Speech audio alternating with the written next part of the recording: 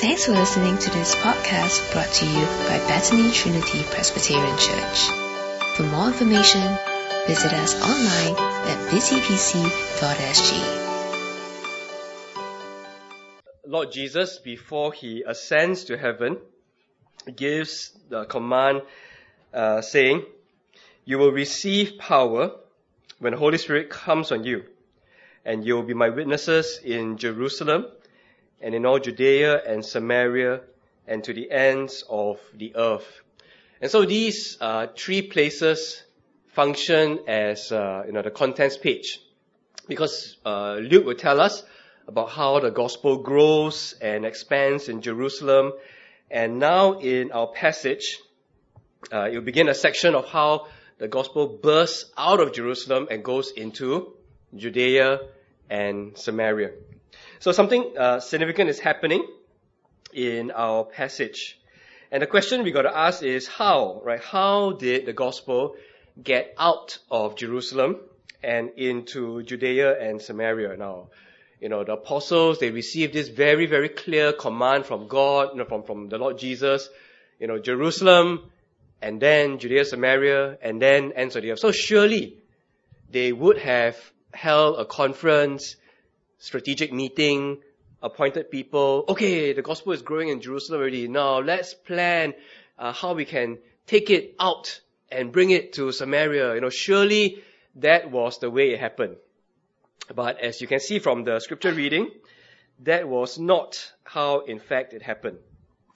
In fact, what happened was that the apostles, the disciples, they were happy with continuing to minister in Jerusalem.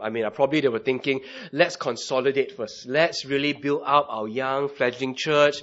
And then when, we've built up enough of core members, when there are enough deacons, and then maybe we can plan for the next advance. Well, you can see that was not how it happened, because God used persecution to get the gospel out of Jerusalem and forwards according to his plan. And we see as the gospel goes into Samaria, it meets magic. And magic here you need to understand as the demon power, satanic power.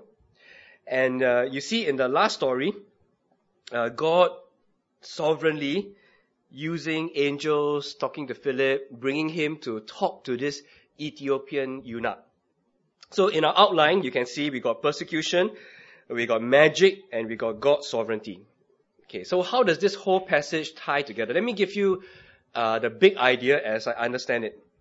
And the big idea is this: whether facing persecution or up against demonic sorcery, the risen Lord Jesus is the one who is leading the mission. Whether against persecution or demonic sorcery, it is God who is in control and fulfilling his saving purposes. So that what seemed a disaster actually results in a successful mission that is not part of human planning. So that's what we're going to see together, I hope, as we work through Acts chapter 8. And let's ask God to help us as we look into his word. Let's pray together. Father, thank you so much that you are so kind and so gracious to bring us together that we may hear and know and be convinced of your purposes. Please teach us through your word.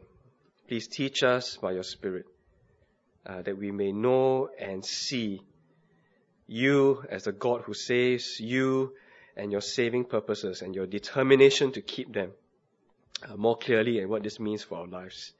We pray in Jesus' name. Amen. So you see at the beginning of Acts chapter 8, Saul approved of their killing him. And this is referring to the stoning of Stephen. This is not some lethal injection, clean. This was with stones. This was with blood. This was with Stephen's blood on the pavement. Okay, so that has happened. And that started this great persecution that broke out against the church in Jerusalem. And we are told all except the apostles were scattered throughout Judea and Samaria. So what the book of Acts will teach us, and what indeed the whole New Testament will teach us, is that persecution, suffering, it is all part of the normal Christian life. It's part of normal Christian life because the Savior, the Lord that we follow, is a suffering, a crucified Savior. So his disciples, his followers, it is normal for them to suffer. So this means for most of us here, we are leading an abnormal Christian life. But for most Christians throughout the world, in church history, and even today, they face levels of persecution and suffering. And the Bible wants to emphasize and teach that that's normal.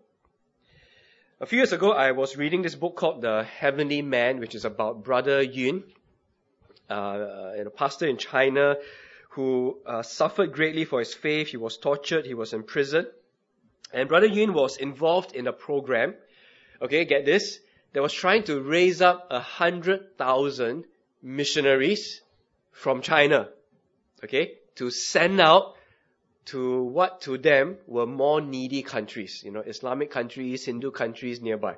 So he was involved in this movement that tried to train up 100,000 missionaries.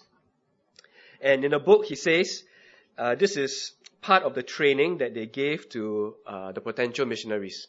Okay, subjects include, number 1, how to suffer and die for the Lord. We examine what the Bible says about suffering and how the Lord's people have laid down their lives for the advance of the gospel throughout history. That's the first subject.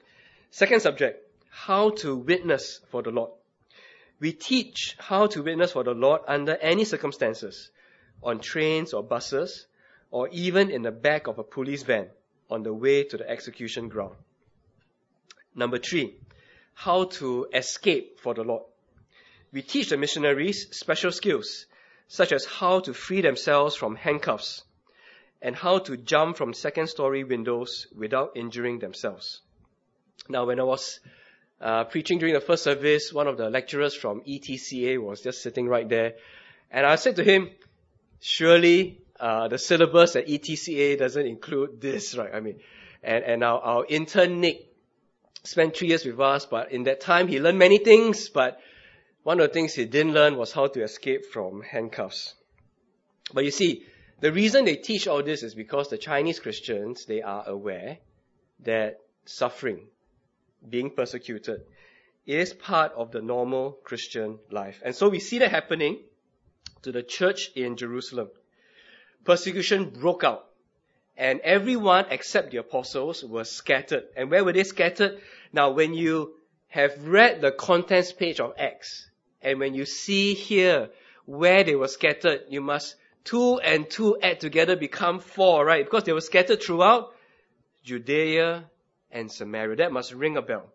And then in verse 4, we are told those who have been scattered preach the word wherever they went.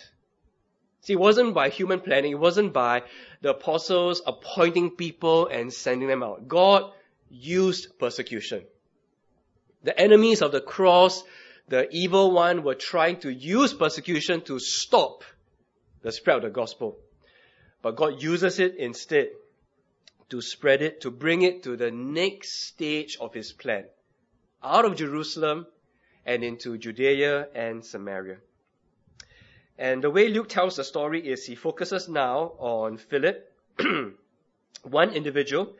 And the significant thing is that Philip is not an apostle, because the apostles are all left in Jerusalem.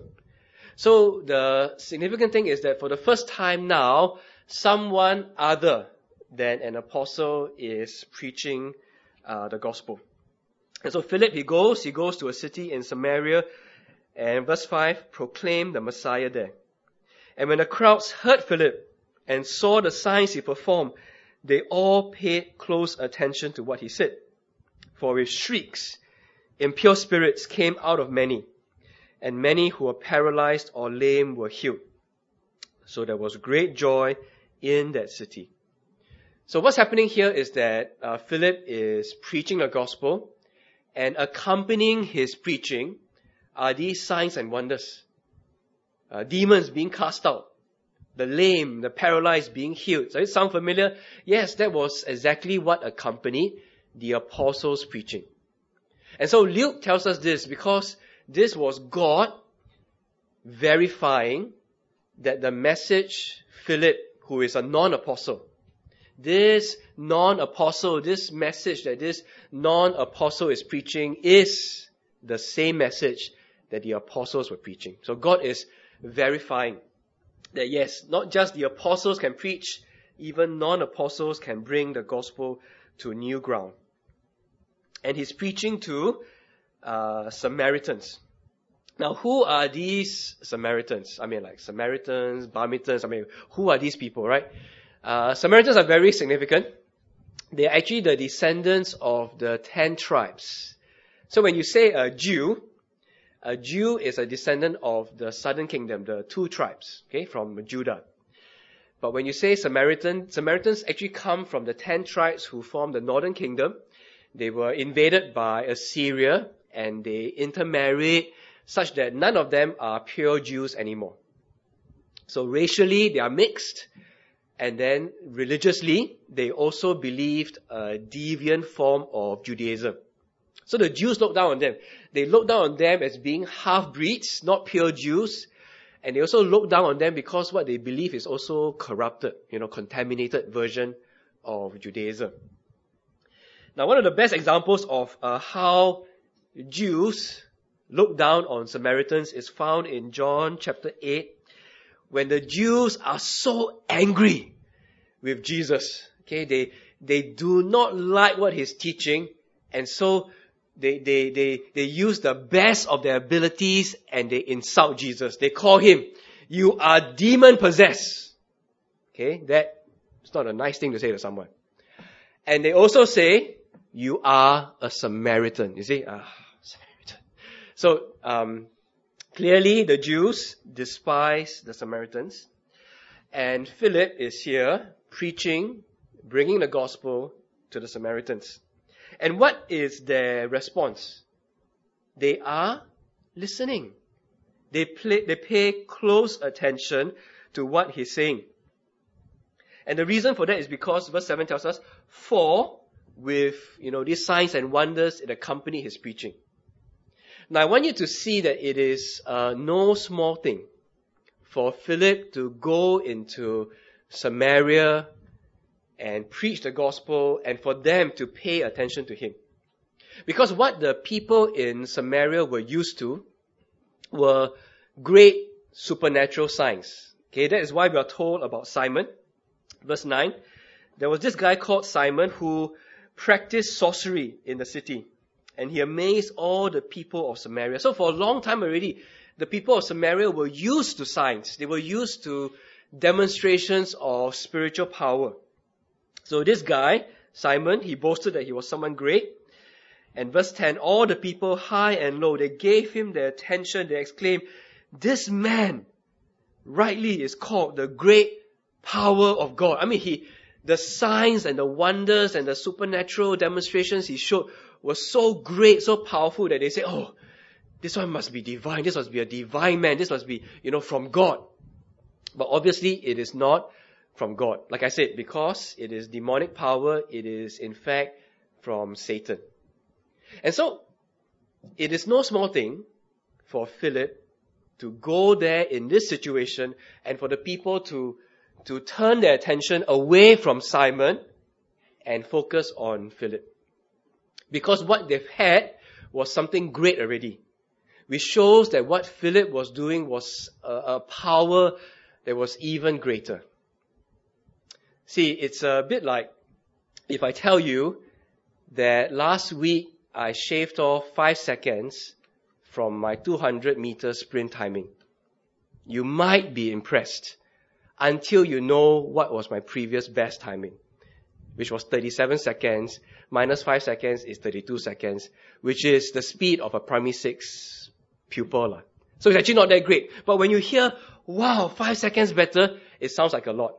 So now we are told what the Samaritans are used to is actually this great demonstration of power. so that when Philip goes there and he gets their attention, we realize that God, in causing the gospel now to go to Samaria, what would have been a contest against demonic power becomes no contest at all. Because God is fulfilling his purpose of fulfilling his saving purpose into Samaria. Such that Simon, who is that great magical power wielder, he recognizes a greater power is at work in Philip. So the Samaritans believe, they hear the gospel, they believe, and they are baptized. And then something strange happens in verse 14. The apostles in Jerusalem, they heard that Samaria had accepted the word of God. Word gets back to HQ, the apostles hear of it, and they send Peter and John to Samaria to check it out. So what they find when they arrive is that there are new believers, and for some reason they know that these new believers have not received the Holy Spirit. Now, isn't that strange? They have believed, they've been baptized, but they have not received the Holy Spirit. So verse 15, they prayed for the new believers that they might receive the Holy Spirit, because the Holy Spirit had not yet come on any of them. They had simply been baptized in the name of the Lord Jesus. Then Peter and John placed their hands on them, and then they received the Spirit. Now, one commentator has said that this is one of the most astounding passages in the book of Acts. How is it that these people can believe, get baptized, and then only later, with the laying of hands of the apostles, then they receive the Holy Spirit? Now, this passage has led to the Pentecostals forming the theology of a two-stage process of becoming a Christian. That the way you become a Christian, yes, you can believe first, you can hear the gospel and you can believe, but then only later on, when church leaders or people lay their hands on you, and then later on, then you'll receive the Holy Spirit. And in Pentecostal theology, that second stage coming of the Holy Spirit is accompanied by the speaking of tongues. So they built their whole understanding on this passage, which I think is a mistake to do. Because this passage is abnormal. Everywhere else in the New Testament that talks about believing and converting, coming to the faith, everywhere in the New Testament that talks about it, the norm, what we should expect as normal practice is that the Spirit is given when a person genuinely believes. So something abnormal is happening here. And we need to ask why. Why is this abnormal thing happening here? And in order to understand it rightly, I think it has to do with the significance of the gospel bursting out of Jerusalem and now going into Samaria. You see, with the gospel in Jerusalem, that's very normal. Okay? It's very normal. Very normal. It's very normal. Why is it so? Okay. It's very normal. Why is it so normal? It's normal because the people in Jerusalem who are receiving the gospel are the Jews. Of course, the Jews should now benefit from God's saving purpose because the Jews are God's people. They are the historic people of God. I mean, they were the ones that have the law. They are the ones that, the prophets have been proclaiming, the prophecies too. So of course the Jews should become Christians. But now as the gospel breaks out of that boundary, moving into Samaria, God, as it were, He withholds the Holy Spirit so that when Peter and John arrive, the apostles themselves, they come, they hear, something's happening in Samaria. People are believing. Really? Can the Samaritans really become Christians? Does God's purpose include even them? And so when Peter and John arrive, guess what would convince them that the Samaritans have truly become Christians? I mean, the thing that would really convince them is that they see happening to the Samaritans the same thing that happened to them. So on the day of Pentecost, how did the people know that the apostles have received the Holy Spirit? I mean, God showed, demonstrated in visible and audible ways that the Spirit had come on the apostles. And so now in this Samaritan Pentecost, God is showing Peter and John that the same thing is happening to these Samaritans so that Peter and John, the apostles, can be convinced that the Samaritans have equally become part of the people of God. They have equally and genuinely become part of the church. You see, at each stage, go back to the contents page of Acts, Jerusalem, Judea, Samaria, ends of the earth. In the book of Acts, at each stage, when the gospel breaks into each new territory, you realize that Peter is there. Peter is there, of course, on the day of Pentecost. And now as the gospel breaks into Samaria, Peter is there as well. And when the gospel in the book of Acts breaks out into the ends of the earth as represented by Cornelius the Roman, Peter is the one who is there sharing the gospel with him. See, Peter as the representative of the apostles, as the leader. If he's there himself, if he's there involved, as the gospel breaks into each stage, he can affirm that indeed these people are equally, genuinely the people of God. They are part of the church. The way the Jews, the way the Samaritans have become Christian is by hearing and believing and receiving the Spirit and then getting baptized. The same way the Jews are in is the same way the Samaritans are in. So there's no need for feeling superior or inferior. There's no more despising of the Samaritans. So that is what is happening, I believe, in this astounding passage. Now, through the apostles' laying of hands and the Spirit coming, leads to another problem. And that's in verse 18 when Simon sees and Simon wants.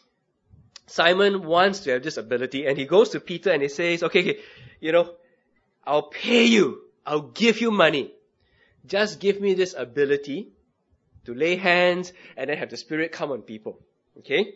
And then Peter answers, oh, may your money perish with you because you thought you could buy the gift of God with money. And then he exhorts Simon to repent. And so the question is, why is this happening in this passage? Why does Luke tell us about this account? I think just as in the Jerusalem church, after they experienced their day of Pentecost, the obstacle that the Jerusalem church faced was external opposition, as well as the devil trying to derail this young church through internal corruption.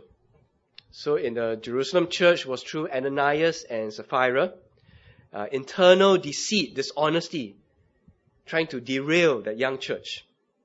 And so I think the same thing is happening here in this young Samaritan church. The devil trying to use internal corruption. But we are told that this potential problem, this potential obstacle is dealt with. Because God is the one who is leading the mission. He is determined that nothing should stop the spread of the gospel in Samaria. He wants it to proceed according to his plans. And so what happens at the end in the summary verse, in verse 25, is, Luke is used to giving summary verses throughout the book of Acts. And I think there's something really significant happening here because he tells us, after they further proclaim the word of the Lord and testify about Jesus, Peter and John return to Jerusalem. And then he drops this footnote that as they return to Jerusalem, they are preaching the gospel in many Samaritan villages. See, they didn't just go back to Jerusalem. Because Peter and John, they are now convinced, yes, God's saving purpose include even the Samaritans. What Jesus commanded us to do, to bring the gospel out. Yes, he is determined to do it. And so Peter and John, they, as it were, get in on the plan. They want to align themselves with what God clearly is doing. I mean, you have to be stupid, right? To be Peter and John. You witness what you witness, and then as you go back to Jerusalem, you pass by a Samaritan village, and you don't go in there to proclaim. You gotta be some level of stupid. Because what you've seen of God's saving purpose, you now must know, yes, even the Samaritans, God has included them in His saving purpose. And so, what a privilege it is for me to go in there on my way home and proclaim the gospel there, because God has people in these villages He wants to save. Significant footnote that Luke drops at the end.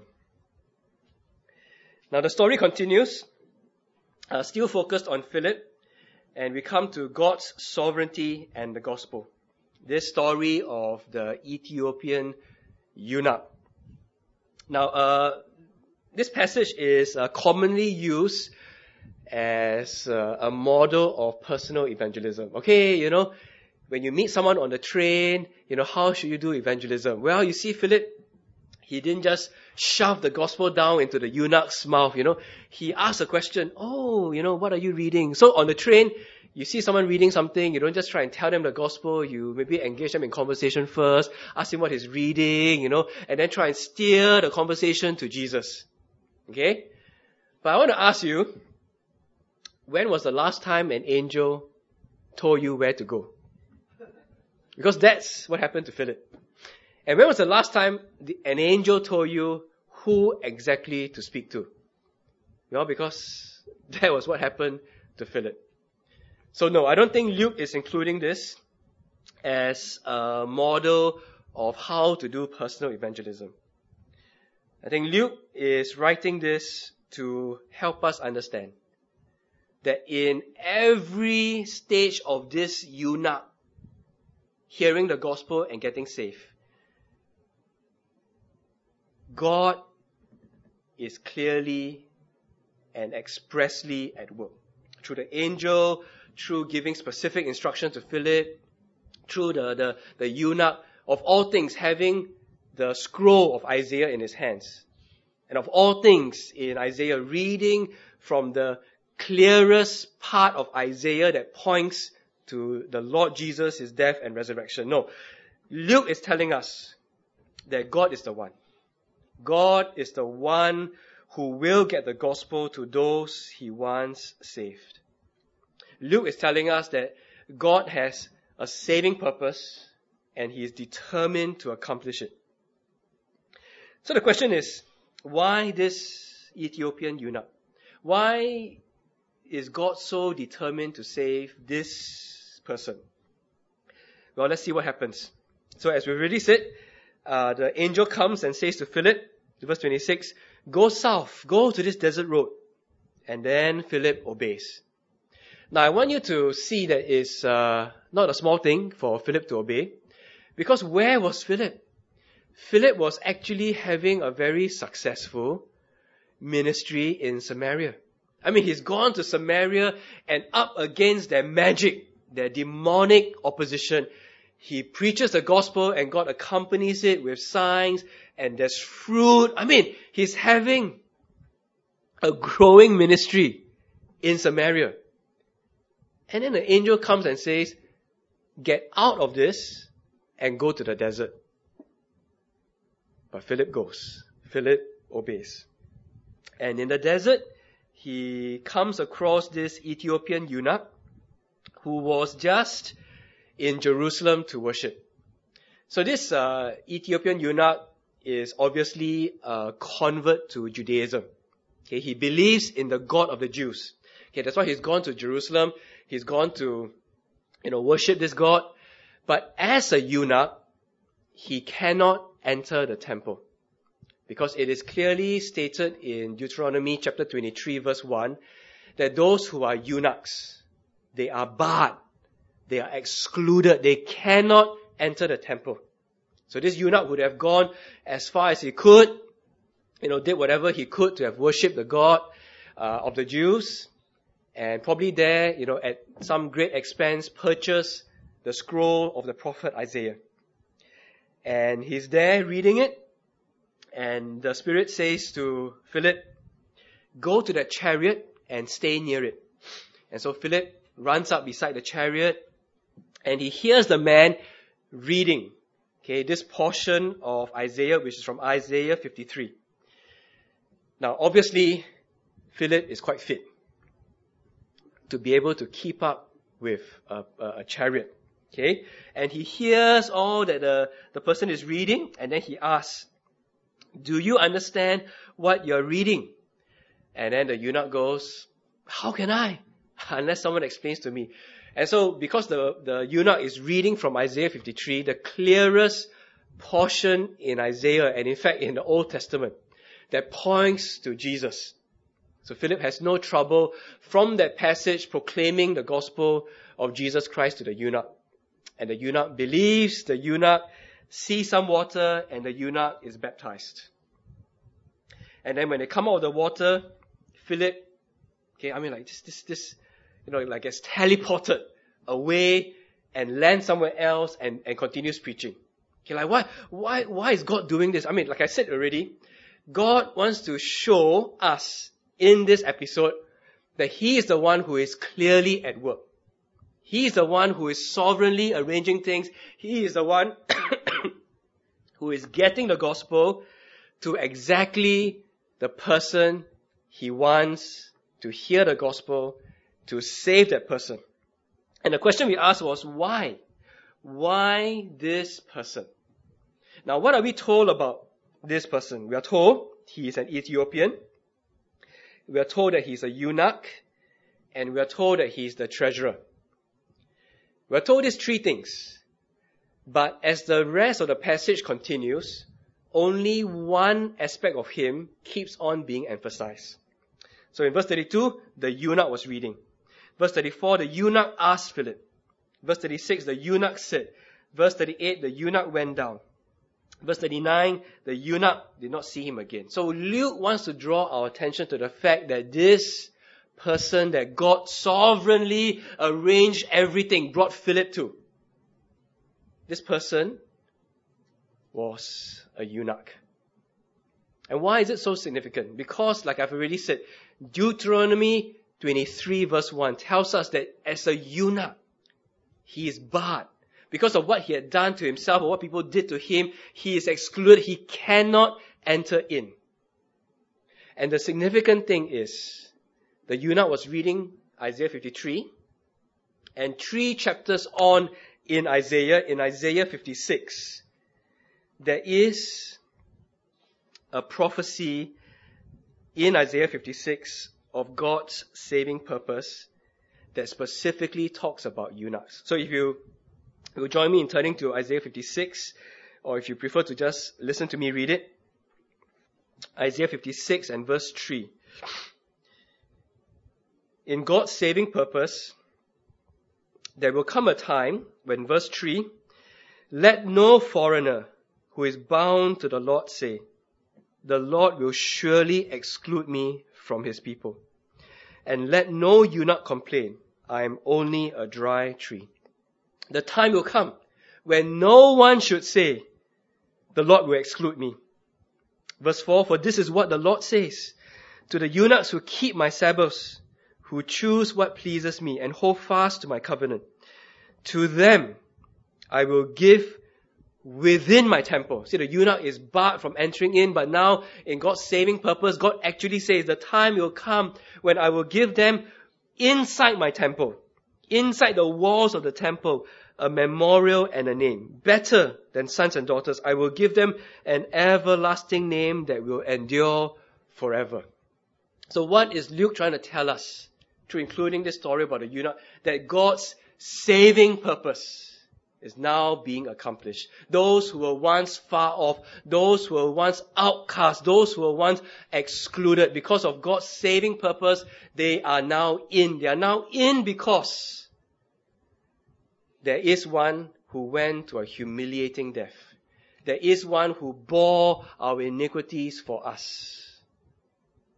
The passage that the eunuch was reading about that that lamb that was led to the slaughter. It is now fulfilled in the death and resurrection of Jesus.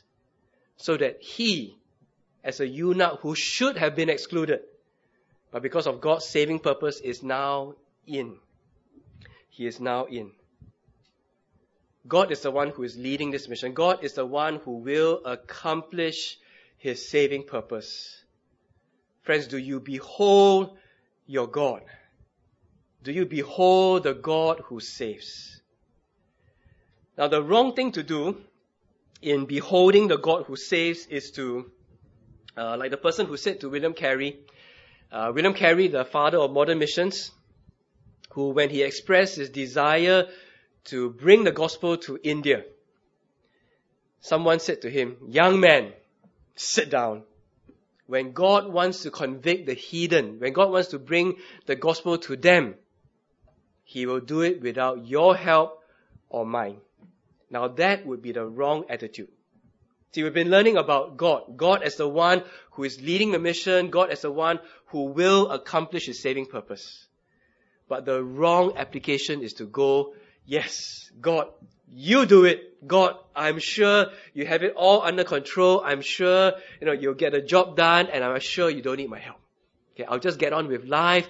I'll just, benefit from, some of the benefits that I have as a Christian. I'll get on with that, and I'll look forward to heaven, and I'll give praise to the things that you have accomplished." No, that would be the wrong application.